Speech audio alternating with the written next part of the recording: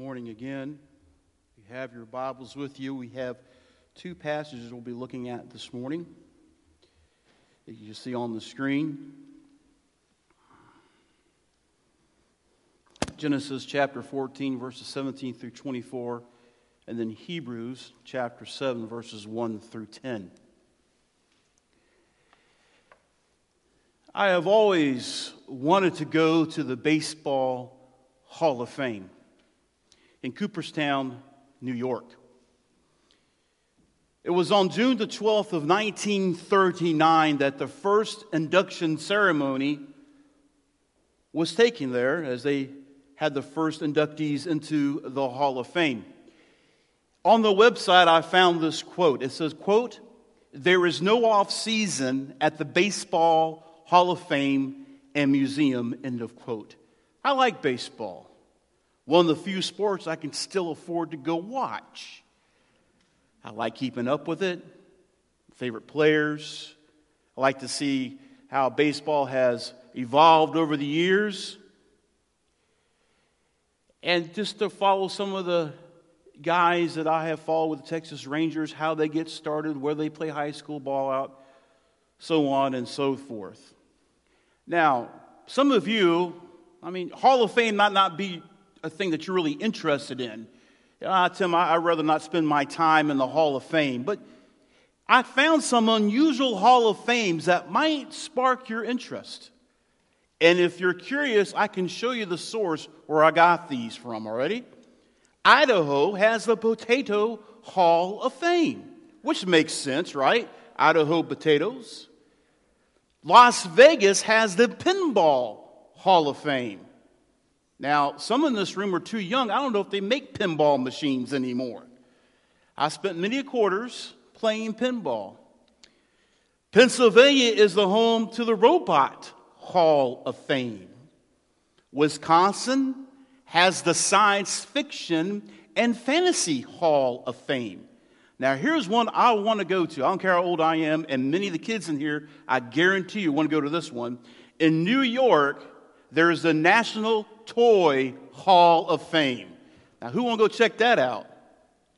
In Long Beach, Washington, there's the World Kite Museum and Hall of Fame.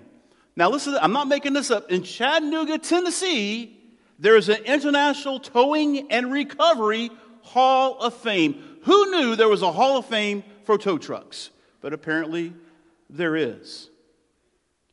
It is amazing. Who said that? It's coming from the sound booth way back there. Now, to be in the Hall of Fame, you have to be the best of the sport or the discipline which is being recognized. And to be the best, we look to the best. Now, Michael Jordan may be able to help me with a horrendous jump shot. Michael Jordan, a wonderful athlete. Air Jordan, as he was called, he would jump from the top of the key and would not touch ground till after he threw the ball through the hoop. But, to be honest, no disrespect to Michael Jordan and what he's done, but I have a bigger problem than that. I have a much bigger need than learning how to do a jump shot, which, by the way, I don't think I could ever jump that high to begin with. I need someone to help me navigate through life each day. And I would suppose that you have that same need. We need someone to help us, to show us how we can live in a way that honors God, to help us be better people, to help me be a better husband, a better father, and a better grandfather. If there was a Hall of Fame for spiritual living, we could find someone in that list to help us. Now, Hebrews 11 comes close to that. It shares a few names that are considered to be worthy examples. For example, Abraham in verse 8 of Hebrews chapter 11. By faith, Abraham, when he was called, obeyed God by going out to a place which he was to receive for an inheritance, and he went out. Listen to this. Not knowing where he was going. Oh, Larry, could you imagine telling your wife, Miss Bebb, pack up the house, let's sell what we don't need, we're leaving. Where are we going, Larry? I have no idea. God told me to head west. We need to head west. He'll tell us when to stop. What are you going to do for a living? I have no idea what we're going to do for food or lodging. God said, go, we're going. I wonder what Miss Bez's response to that would be. Are you kidding me? Are you sure you heard him right? But that's what Abraham did. You see, faith in God and obedience to God are imperatives in our lives. And Abraham lived that out. He's regarded as the father of the nation of Israel. He is a prime example of someone who lived by faith. And as you look at chapter 11 in Hebrews, Abraham and his wife have more verses dedicated to them, than any other person mentioned in that chapter. There are 8 verses in Hebrews chapter 11 that Abraham and Sarah are the subject are. They're the subject of those verses. The first person that even comes close is Moses. He has 6. And then the rest of the examples only have 2. So he is looked at as a great example of a man who is faithful to God. So how important is faith? Well, Hebrews 11:6 says this: without faith it is impossible to please him, to please God.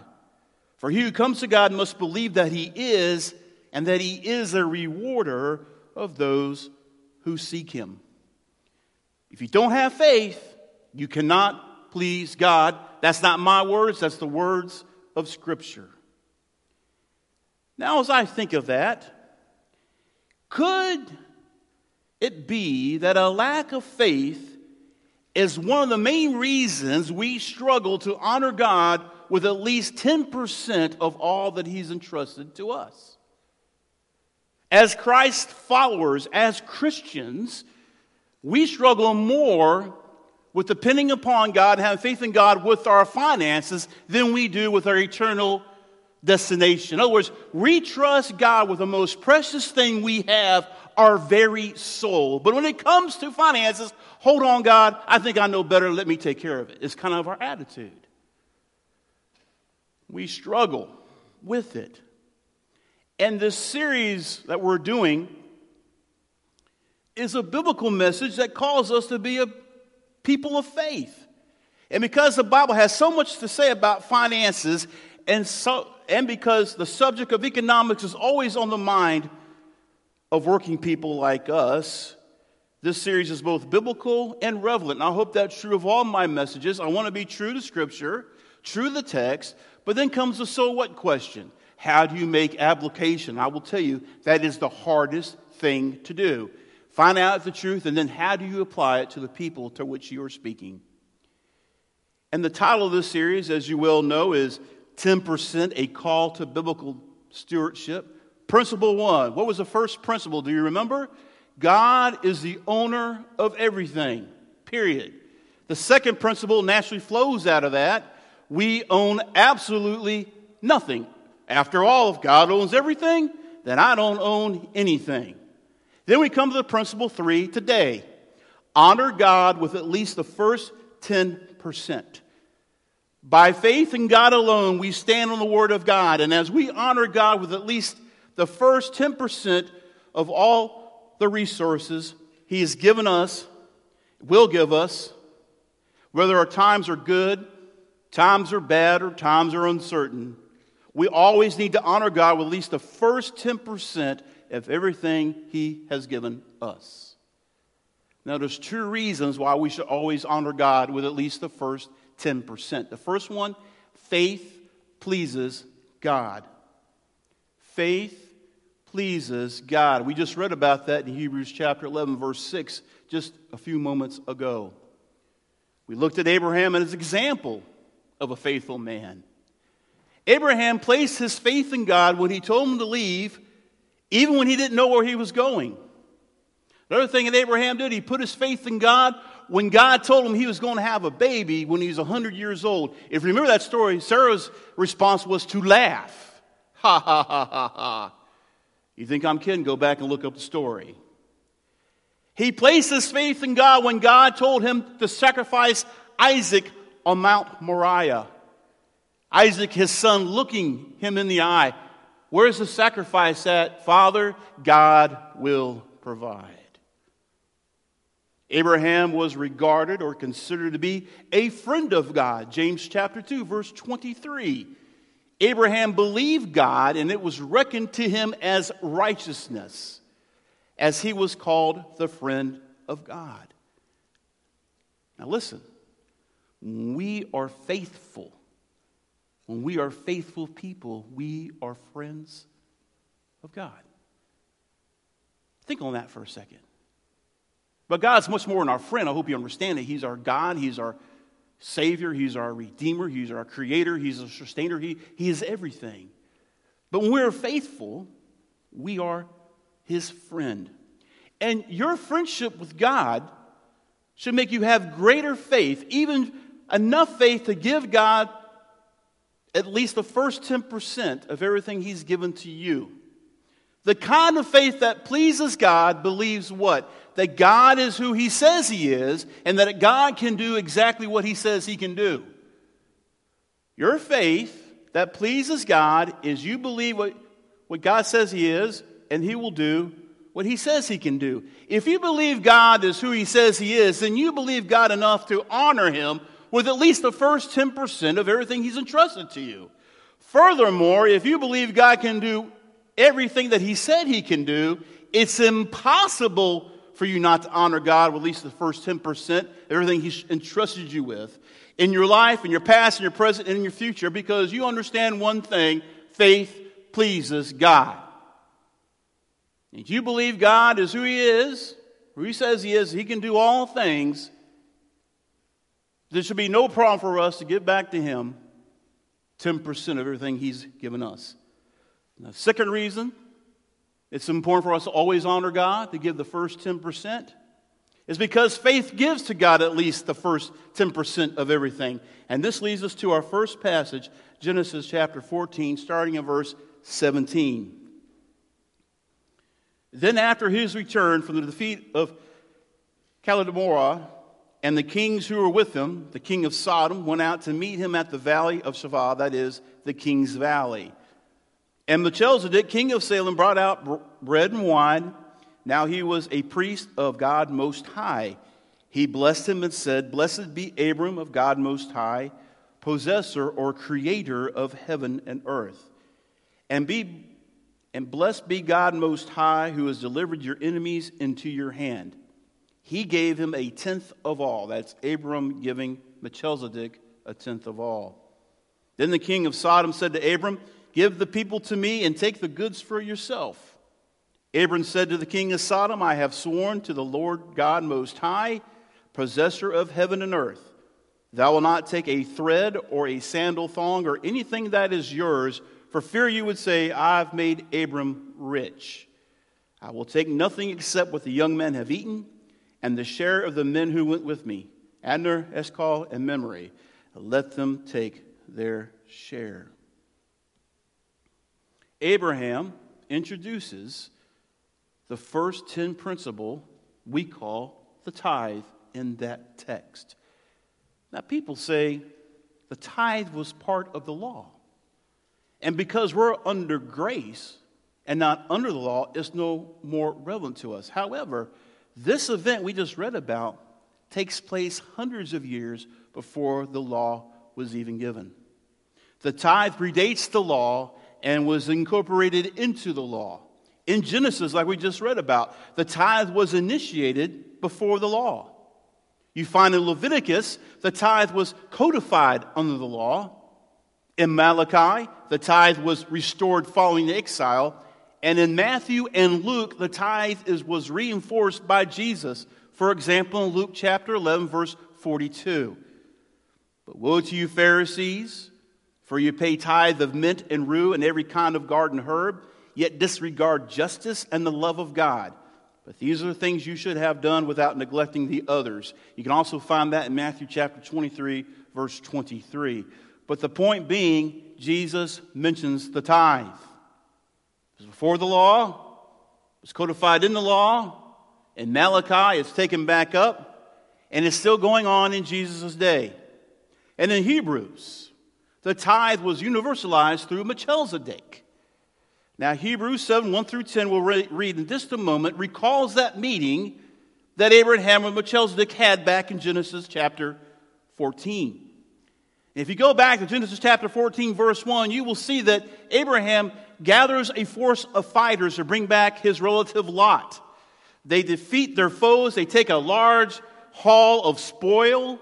And on their way back, Abraham encounters Melchizedek. The interesting thing is that here we have an event that happened in the Old Testament, and we have a New Testament writer making remarks on exactly who Melchizedek is and what was going on. Now, in context of Hebrews, the writer is talking about Christ being a priest in the same way as Melchizedek was. But listen to what he says. Hebrews chapter 7, verse 1. For this Melchizedek, king of Salem, priest of the Most High God, who met Abraham as he was returning from the slaughter of the kings and blessed him. We just read about that in Genesis chapter 14. To whom also Abraham appointed a tenth part of all the spoils, was first of all, by the translation of his name, King of Righteousness, and then also King of Salem, which is King of Peace.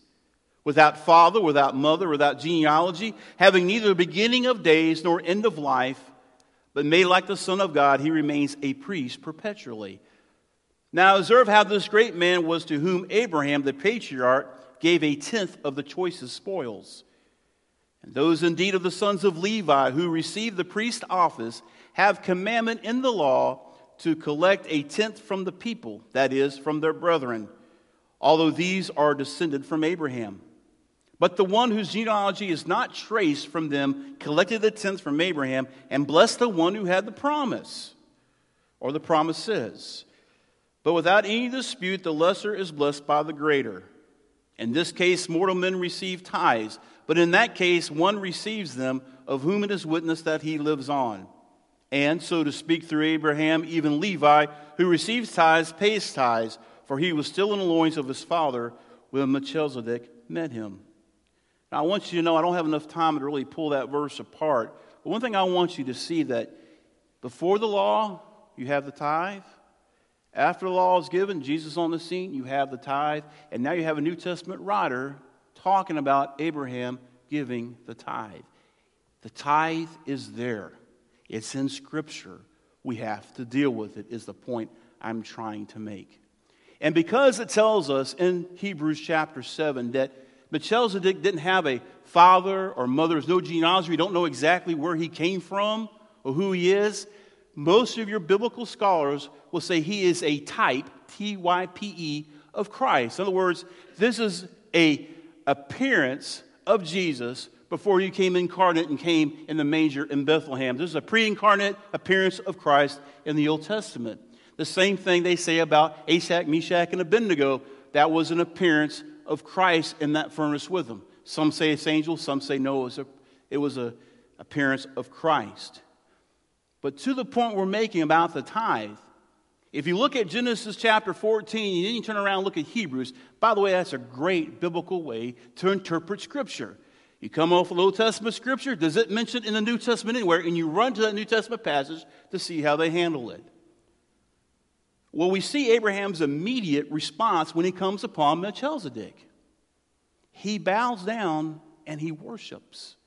He gives a tenth, a tithe, the first tenth or 10% of the spoils, and determined not to retain anything else except what his soldiers had consumed on their journey and what was due his fellow military leaders. Abraham worshiped, and part of that worship is giving of the tithe. There it is. The tragedy today in many churches is that the offering is an afterthought.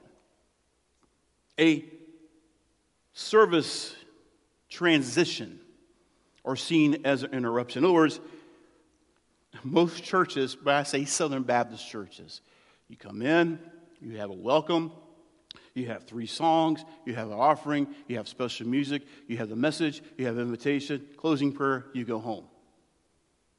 Don't look at me like that. Most of your churches go like that. Am I right?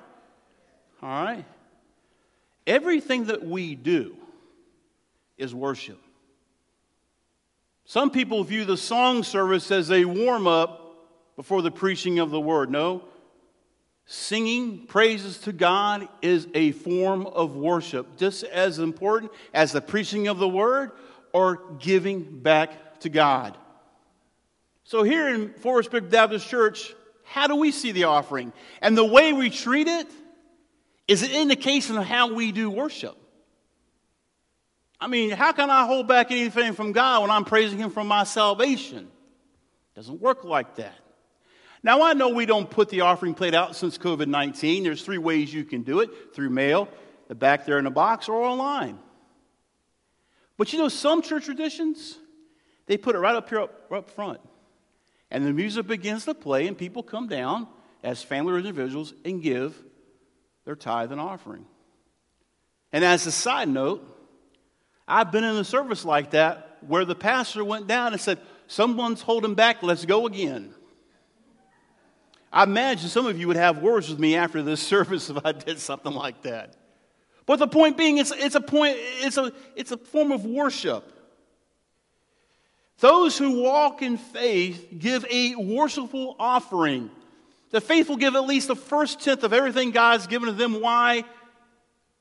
Because they want to worship the Lord and honor Him as the most important thing in their life. Now, I have to be cautious here. You can get very legalistic with this, all right? Okay, I've worshiped, I gave my tithe, I've done this, I've done that. And you go, what I call checklist theology. No, it's always driven by the heart. The Old Testament, the 10 Commandments tell us what we should do and not do. And not one of us in this room, or listen to me over the internet, anybody on the planet can keep those 10 Commandments. We just can't do it. Shows us a need for the Savior. The Savior came, the law hasn't changed, but He provides forgiveness through His shed blood. And when we become a Christian, what happens? We're given the Holy Spirit, we get a new nature, a new heart, and now we embrace the things of God. So everything's about the heart. Don't think, I'm going to get myself in trouble. Don't think that if you were to give a $10,000 gift today that God's going to somehow bless you in a special way if you're giving it begrudgingly or you're expecting something in return. It doesn't work like that. It has to come from the heart. It has to come from the heart. You're singing, you're giving, you're praying. Everything that you do has to come from your heart. I can look at you and I can judge, I can make assumptions, but I don't know your heart. Only God knows your heart. I said it once, I'm going to say it again. God doesn't need your money. After all, He owns everything anyway. He wants your heart. That's what He's after. Now, 3 things happen when you practice tithing, giving the first tenth to the Lord. The first thing that happens is that you're putting God first in your life. Deuteronomy chapter 14, verse 23.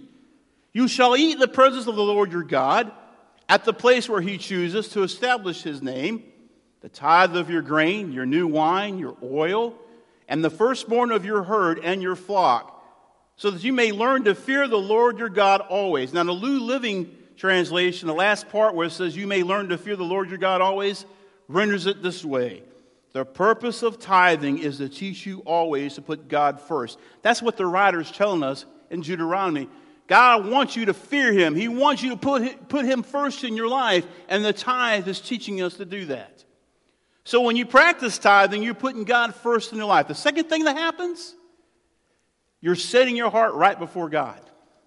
Matthew chapter 6, verse 21. For where your treasure is, there will your heart be also.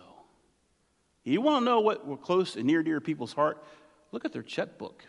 Look at their checking account. Where do they spend their money? Where do they spend their time? Can I just make a side note? I'm try not to chase a rabbit here, but you know what's even more precious than any financial resource you have, more than money, is your time. Time is so precious. That's the reason why an employer will pay you so much per hour for you to spend that hour working for them, because once you spend that time, it's gone. You can't get it back. It's gone. Forever. And we're only given so much time on this earth. The third thing that happens, so you put God first in your life, you get your heart right with God, or actually you setting your heart right before God. And the third thing you're doing, or you're positioning your life to be blessed by the Lord. And you've heard this before, Malachi 3:10. Bring the whole tithe into the storehouse so that there may be food in my house. And test me now in this, says the Lord of hosts, if I will not open for you the windows of heaven and pour out for you a blessing until it overflows. Let's go ahead and test me. Now, he's not going to give you what you want. He'll give you what you need. What did Jesus say? Seek ye first the kingdom of God, and all these things will be added unto you. He points to creation, the sparrows and the lilies, how God takes care of them. And if I'm a good father, when my girls were hungry, I'd give them bread to eat. I wouldn't give them the stone, so how much more will my Heavenly Father take care of me when I ask for it? See, tithing is a tangible way to express your love for God. It's also a visible expression of your trust in the invisible God. The greatest decision, please hear me. I heard nothing else this morning, hear this. The greatest decision you can make for your financial blessing and your security is the tithe. Giving the first tenth of all God has given you, which, by the way, is not yours anyway. He's not asking for a lot. He's asking for 10%. It all belongs to God anyway. Not just 10%, but all of it. 100% of everything you have belongs to Him. You may argue with God and say, well, I can't afford to tithe. And one of those many people who have learned this lesson the hard way, I will tell you, you cannot afford to tithe. God will take care of you in a much greater way than Wall Street, the Dow Jones, your parents, your children, your employer, and yes, even United States government. He'll take care of you better than any of those. You know why? Because everyone and everything will fail you at some point. But Jesus will never fail you. I try my best not to make people upset, but even myself, as your pastor, I will fail you. I'll make you upset at times. I'm a sinner saved by grace just like you are. But there is one that will never fail you. He gave His all, 100% for you on the cross when He died for your sins. He died in your place. How can you try to debate if you should tithe or not to the very one who laid His life down for you? When you're talking to the very one you trust with your very soul that He will take you to heaven when you die. How can I argue with that? I can't. He gave literally everything. You can trust Him with your soul. You can trust Him in the little things of this life. You can trust Him for your daily needs as you practice giving 10% right back to Him as an act of worship and gratitude. You know, I guess my first question as we wrap this up, have you given your life to the Lord? And we call this an altar, not because we sacrifice animals on here, it's because we lay down our lives here. We lay down everything we have here to Him. That's why it's called an altar. But have you given your life to Him? Have you trusted Christ with everything that you have? As a way of illustration, bear with me. We're on an airplane. Things are going well. The captain comes over the intercom and says, ladies and gentlemen, I'm very sorry to tell you, we are going to crash. We've done everything we do in the cockpit. We're going to keep her in the air as long as we can, but the plane will crash. There's no doubt. And if you're on board when it crashes, you will die. That's the way it is. But the good news is we have parachutes for everybody. So the flight attendant brings you that parachute. What would you do with that parachute in that moment? Would you stick it in the overhead bin? Would you put it underneath your seat? Would you put it on your lap? Or would you put it on so tight, perhaps you couldn't feel your arms and legs after a while? And you wouldn't care if you're uncomfortable because it's not there to make your life more comfortable. It's there to save your life because the plane is going down. Then the time comes. Drops to 10,000 feet. It's time to go. They open up that door and you're looking out and you feel the wind rushing by and you look down and you're scared. But you know this plane is going to crash. And if you stay in the plane, you're going to die. And you have this parachute. So you jump. And as you're going down through the air, you're free falling. You realize in that moment there's nothing you can do to stop your fall. You can flap your arms, you can sing, nothing's going to stop you because of an absolute truth, the law of gravity. So you can prove there's absolute truth. Gravity is everywhere on this earth. No matter where you're at, if you jump off the roof, you're going to plummet to the ground. That's an absolute truth. But then you remember about the parachute. And you pull that ripcord. You're putting all your faith and hope that parachute is going to open up that canopy. And you come down to earth safely. And you land just with it's not the old fuzz like there used to be back in the day. You just kind of land real soft. Not a scratch on you. And you're alive. What a story to tell. And I'm sure your heart's probably beating like crazy. But you survived. Now bear with me. That plane is like this earth. Judgment is coming. Make no mistake about it. Judgment is coming. All of history is going in a direction, leading to, pointing to. God is guiding all history into the moment when He'll send His Son, Jesus Christ, back. There's also something else is going to happen we have no control of. The time of my physical death. For every heartbeat that I have, every breath I draw in, I draw closer to that time. I can do things to take care of my life, to stay healthy, and we should be a good steward of the life God has given us. But we can't stop it from happening. It's going to happen one day. One of those things is going to happen. And there's nothing we can do to stop it. Just like that parachute was our only way out of that plane to survive, Jesus is our only way out. And to trust Him with everything is like you trusted that parachute. There is nothing you can do that will save your soul forever other than the precious blood of Jesus Christ. It's the way it is. We are saved by grace through faith, lest anyone should boast. And we come to that knowledge that my very life belongs to Him. And I understand that God is the owner of everything. I own absolutely nothing. In light of those three statements, how can I hold back from a God who's poured out so much? God loves a cheerful giver. He wants you to give back because you love Him and you trust Him. And I'm telling you, He is faithful. He's always faithful. I'll conclude with this statement. 2020. Who would ever forget that year?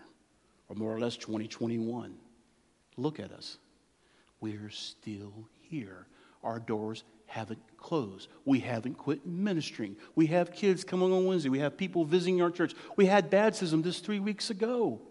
And perhaps more on the way. He is showing us if we trust Him, He is faithful. But we have to take that step of faith. Is it easy? No, it's like jumping out of that airplane. I have never skydived. I think I'd like to, but I think someone would have to push me out. It's one thing to talk about. It's another thing to be standing there looking out the plane. You understand that, right? It's easy to talk about having faith in God when you're sitting here in a nice, comfortable pew in a room full of the Christians. Hey, that's wonderful. Amen. It's another thing when God calls you out of your comfort zone, like He did many of those missionaries. But you're going to have to go overseas to be a missionary. It happens when you walk out that door. And many of you in this room work at the school. Huge mission field at the school. But guess what you also find at school? Other believers to bring you encouragement when you need it. What is God laying on your heart this morning? The altar is open. I'm here to pray with you. But please, please listen to God. I know that things are getting crazy in our country. And I know that the financial resources weigh heavy on our minds, how things are going to happen. But I'm telling you, trust God. He's still in control. Nothing surprising him. He's waiting to see if we're going to be faithful to his calling on our lives as individuals and as a church. Heavenly Father, we thank you for your word. We thank you for the many examples that we find, like Abraham and Sarah. A man that you called out, he didn't know where he was going, but he followed your direction where you called him to go. And Father, I know that many in here are feeling your voice even now. Speak to them. They're not sure if they're ready. They don't even know they have the right resources or equipped to do so. But Father, we know that you equip the called. Father, you want us to step out in faith. We might be a little scared and apprehensive, but God, you're still calling us to trust you. And Father, we trust you with our very souls. How can we hold anything back from you? And I pray, God, if anyone in this room has never trusted you, your Son as their Lord and Savior, that this will be the day they give their lives over to you. And that, Father, we will lay everything down because we want to honor you and worship you because, dear God, you're the most important.